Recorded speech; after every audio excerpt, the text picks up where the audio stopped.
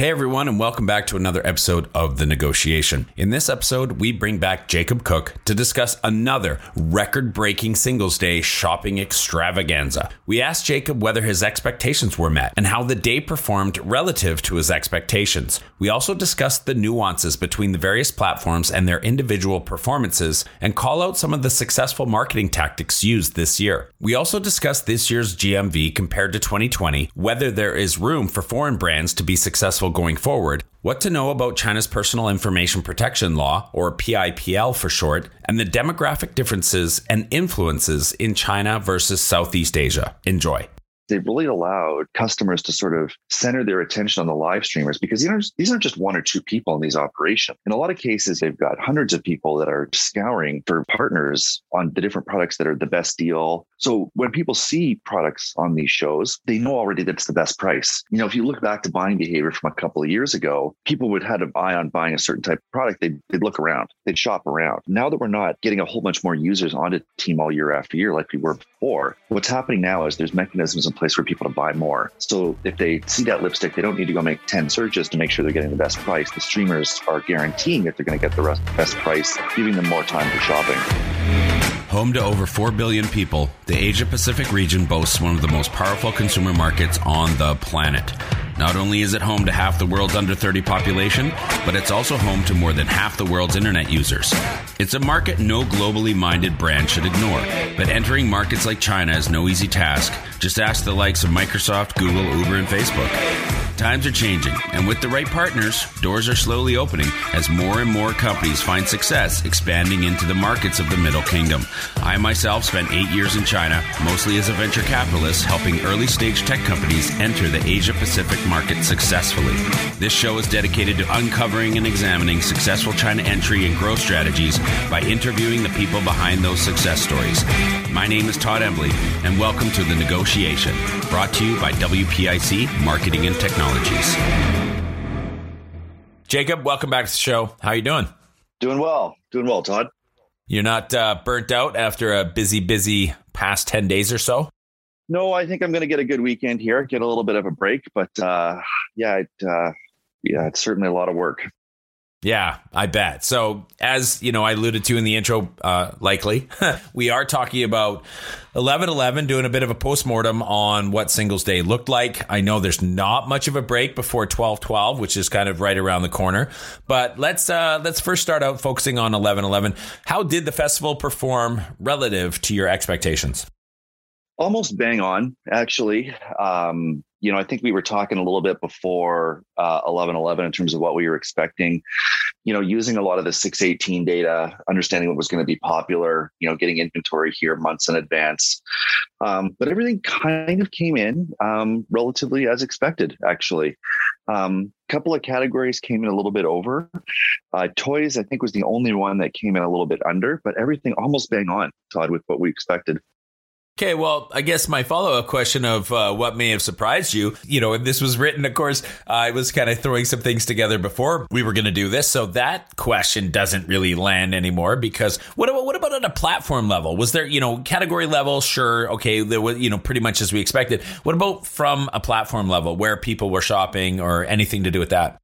It's still primarily a Tmall-dominated shopping festival, but what, as we saw too, there's been new regulatory changes in China. We never really expected that to have a massive impact on this year's 11/11. But I suspect next year, we're going to be talking about a lot more platforms than sort of just the two or three big ones. Can you just dive into that a little bit more? So more platforms. So are they relaxing or releasing or encouraging? What's going on where you're saying that there'll be actually more players in the market come this time next year? Well, the walled garden approach has now become illegal. So whereby, incentives to not, use somebody else's platform have been lowered.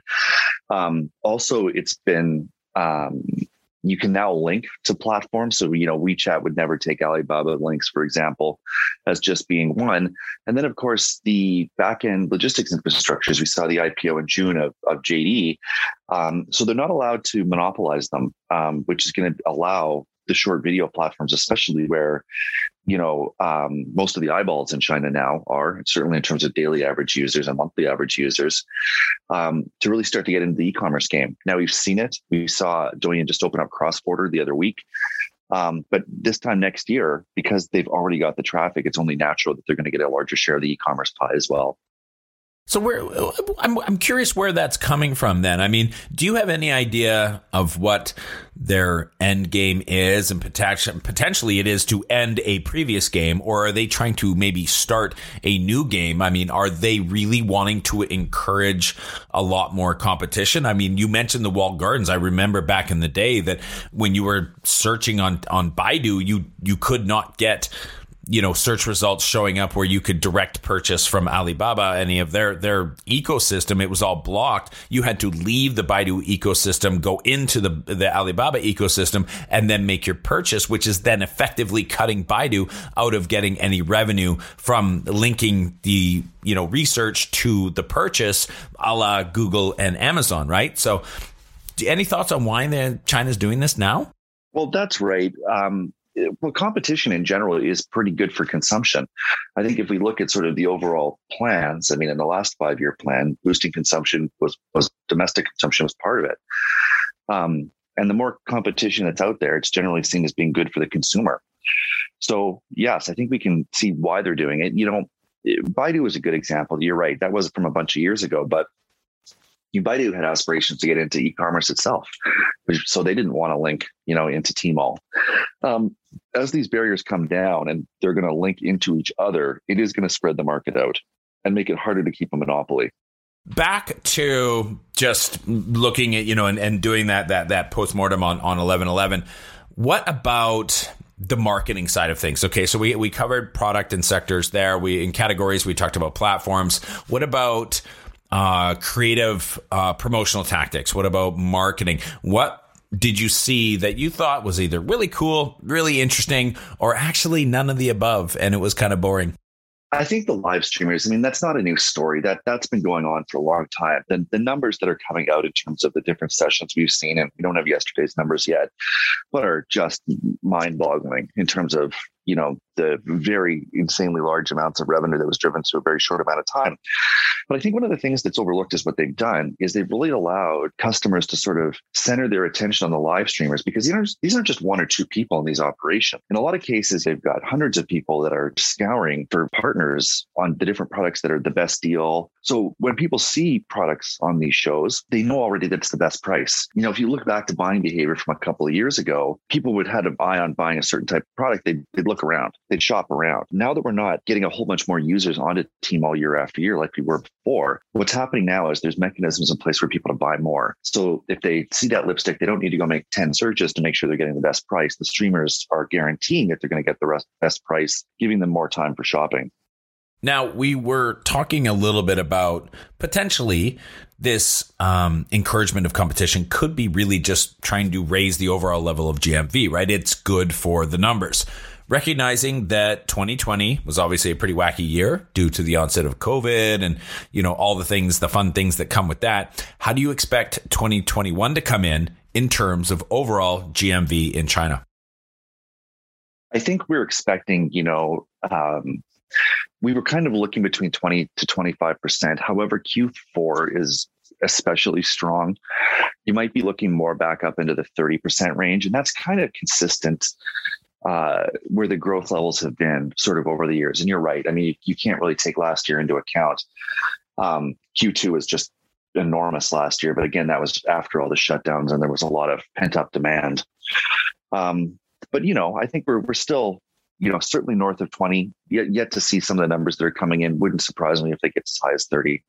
Yeah, and that would be great. I think just generally speaking, we love to see good, healthy numbers, good, healthy economy numbers, even though maybe a lot of the world isn't feeling as healthy. There's been a lot of discussion of domestic Chinese brands performing strongly in the market right now. But, you guys at WPIC are still onboarding foreign brands pretty regularly. Do you still see the room for foreign brands in China going forward? Yeah, there's absolutely no doubt about that. And I think there's also a lot of misconceptions about why the local brands are doing well. In a lot of cases, they have an easier time of it because they're focused solely on China. Very few of them have global ambitions because the market is just so large here. So when they're taking in their data and they're taking that feedback on the products that they're making, they're very specifically designed for China. Global brands don't really have that luxury in a lot of cases. Some have opened up offices here in R&D here and are starting to do that, and they're doing incredibly well, arguably even better than the local brands. But in some cases, global brands, they're doing well, but their product offering maybe only appeals to a segment of the Chinese market, depending on price points or fashion styles. It might be the more affluent, etc. Whereas a local brand is going to design products and product sets that are really going to fit specifically the entire market. So what you see is not global brands going down, but the share of the increase in that consumption is being grabbed up more and more by local brands. And let's not also forget that they did start, 8 or 9 years ago, way behind in terms of the foreign brands here. So it's kind of a little bit of a catch-up game as well. Potentially, it's a sign that China is starting to become comfortable in their skin. I think there was a pretty unwritten rule that no foreign entity in any sector was going to be allowed to be the incumbent in China. That was not going to happen. Uber, Microsoft, the rest, Facebook, they were going to protect the landscape so that it was going to be local champions at the head of each category. Do you think now that maybe we're seeing, again, even just with more platforms, somewhat relaxing of regulation around competition, even, like you said, making it illegal to have monopoly in certain areas? Do you think now is potentially, and going forward, is even the best time for foreign brands because they won't necessarily be meeting as much of a headwind to get into China, potentially start getting your ducks in a row now? Well, I think we've got to, you listed a lot of examples there. I think we've got to get serious about some things here too. In general, let's face it, Didi is a better product than Uber, quite substantially so. In terms of the quality of service, and just the product quality, the app's better, the experience is better. So to say that was sort of, regulatory, it just wasn't. Uber was not winning market share. They were losing money hand over fist in China, despite their best efforts. And there's certainly been no, real compelling argument that I've ever seen that had anything to do with government involvement or support from the regulators. So in a lot of cases, these brands are worthy of competition. So, and quite frankly, putting up a walled garden around China, the vast majority of products that are produced here are exported. So certainly nobody would want, access to other markets impeded because they were doing that here. The actual larger consumption markets are still outside of China. China does have a long way to grow. It's not even the number one consumption market in the world, despite how much, e-commerce activity goes on here. Yeah, that's a good point. What are you watching in the China commerce space, e-commerce or otherwise, as we head into 2022? What other platforms, regulatory changes, all the things that we've mentioned, what are you going to be paying close attention to as key indicators? I think there's going to be a lot more platforms. I think that, there's going to be a lot more key players. I think it's something that we've been preparing for quite a while. I might have, if you were asking me this time last year, probably thought Douyin was going to take a larger portion of e-commerce growth at this point. But it's absolutely happening. Kuaishou's numbers, I'm not sure how reliable they are, but in terms of their live streamers, are starting to catch up with Tmall's. So there are other players out there that are starting to, erode into this. And the fact that, they can easily access these new open logistics networks. It took Tmall 10 years to build up the Sign Now network. JD probably 5 or 6 years. And now that they've been spun out and they can't just exclusively serve their previous parent codes, it's going to make the barrier to entry a lot lower for some of these platforms. And again, they've already got hundreds of millions of users on them watching their video content. It's not a hard stretch to commercialize that. We have to talk about the PIPL, which is China's Personal Information Protection Law. Maybe explain a little bit about what the PIPL is. And for those who don't know, China just instituted the PIPL around consumer data privacy, right? Can you talk a little bit about what that means for consumers, for foreign brands in the market, local brands, local platforms, local providers, ICPs, the rest? And what do you think the net effect is going to be over the next 5 years? Well, for one, I don't think we're done with the regulators in terms of what's done with personal data. I think that's actually going to be further enhanced. I think what's happened this year too, it's also not the first time a new law has come into place. I think what's actually happened this year is the regulators have started to actually take action to make people take those new laws seriously. But it's certainly going to affect retargeting. I mean, it's not maybe from a merchant point of view so noticeable yet. I mean, most people were storing their data in China and encrypting it. But in terms of how the big boys are using it, the information that they have to retarget now is going to be limited. So it might drive advertising rates up, quite frankly, in the short term. That might be the biggest effect that it's going to have on merchants. But in terms of the people that are actually selling, there's half a dozen things probably that you're going to need to absolutely double check to make sure that you're compliant, because if you're not, the penalties are pretty steep. Let's break a little bit of news here for our listeners. Can you introduce, and I'm going to be intentionally vague here, can you introduce what WPIC Marketing Technologies is doing in Southeast Asia right now? Yeah, certainly. So we've been working on this for quite a while, but we have now actually opened up more partnerships with platforms across Southeast Asia, including Shopee and Lazada. That's now going to be covering 8 markets in Southeast Asia, which is pretty much everything. And this is just sort of part of our global expansion plans. We've been in Japan now for a couple of years, and we really want to be able to maximize the services that we're being able to offer our clients. So, if we already are taking inventory out into this part of the world, we want to be able to provide as many front ends on our existing back end infrastructure as possible. It's been a strategy for a couple of years, but it's really starting to take off. That's amazing. Love it. I can't wait to see where that goes. I think it's going to be huge. I think it's really important. And I think that it's, always a good play to, China is an amazing entry point. It's also a good jumping off point to start exploring other areas of Southeast Asia, because let's not forget, there is a massive amount of population south of China as well and over to the east. So, that's going to be a lot of fun. I look forward to that. And a young population too. Yeah, that's right. Talk to us a little bit about what demographic differences you're seeing between China, which we know is a bit of an aging population, versus Southeast Asia. Same, different, how, why? Well, it's exactly right.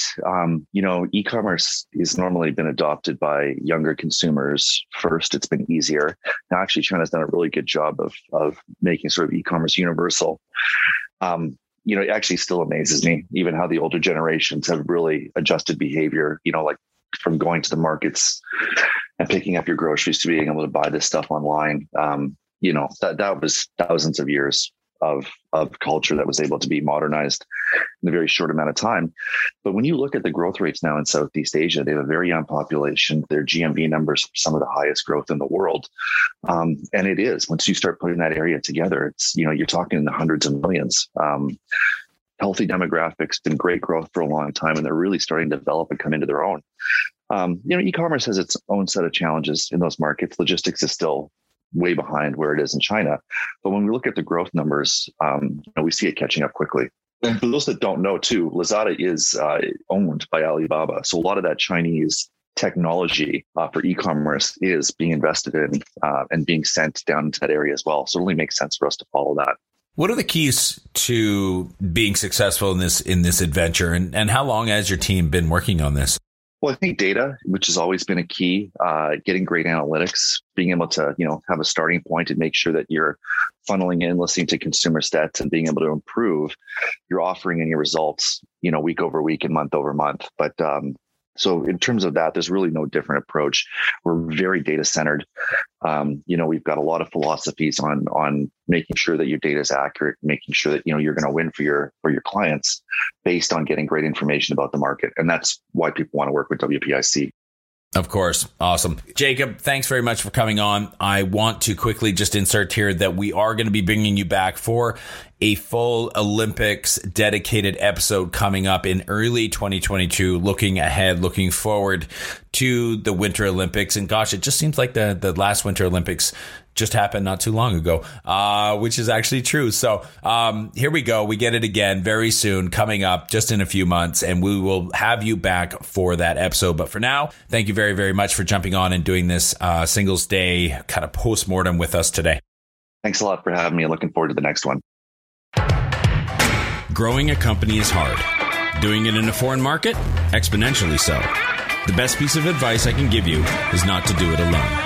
When you start looking across the pond for further expansion possibilities, and I sincerely hope that you do, make sure you choose the right partners to do it with. My good friends at WPIC Marketing and Technologies have almost 20 years of experience helping brands, just like yours, enter China. I hope you enjoyed this episode of The Negotiation, and if you're interested in being a guest or want to connect with me or any of our team, please reach out to us at podcast@wpic.co, and be sure to rate, comment, and subscribe wherever you get your podcasts. 再见.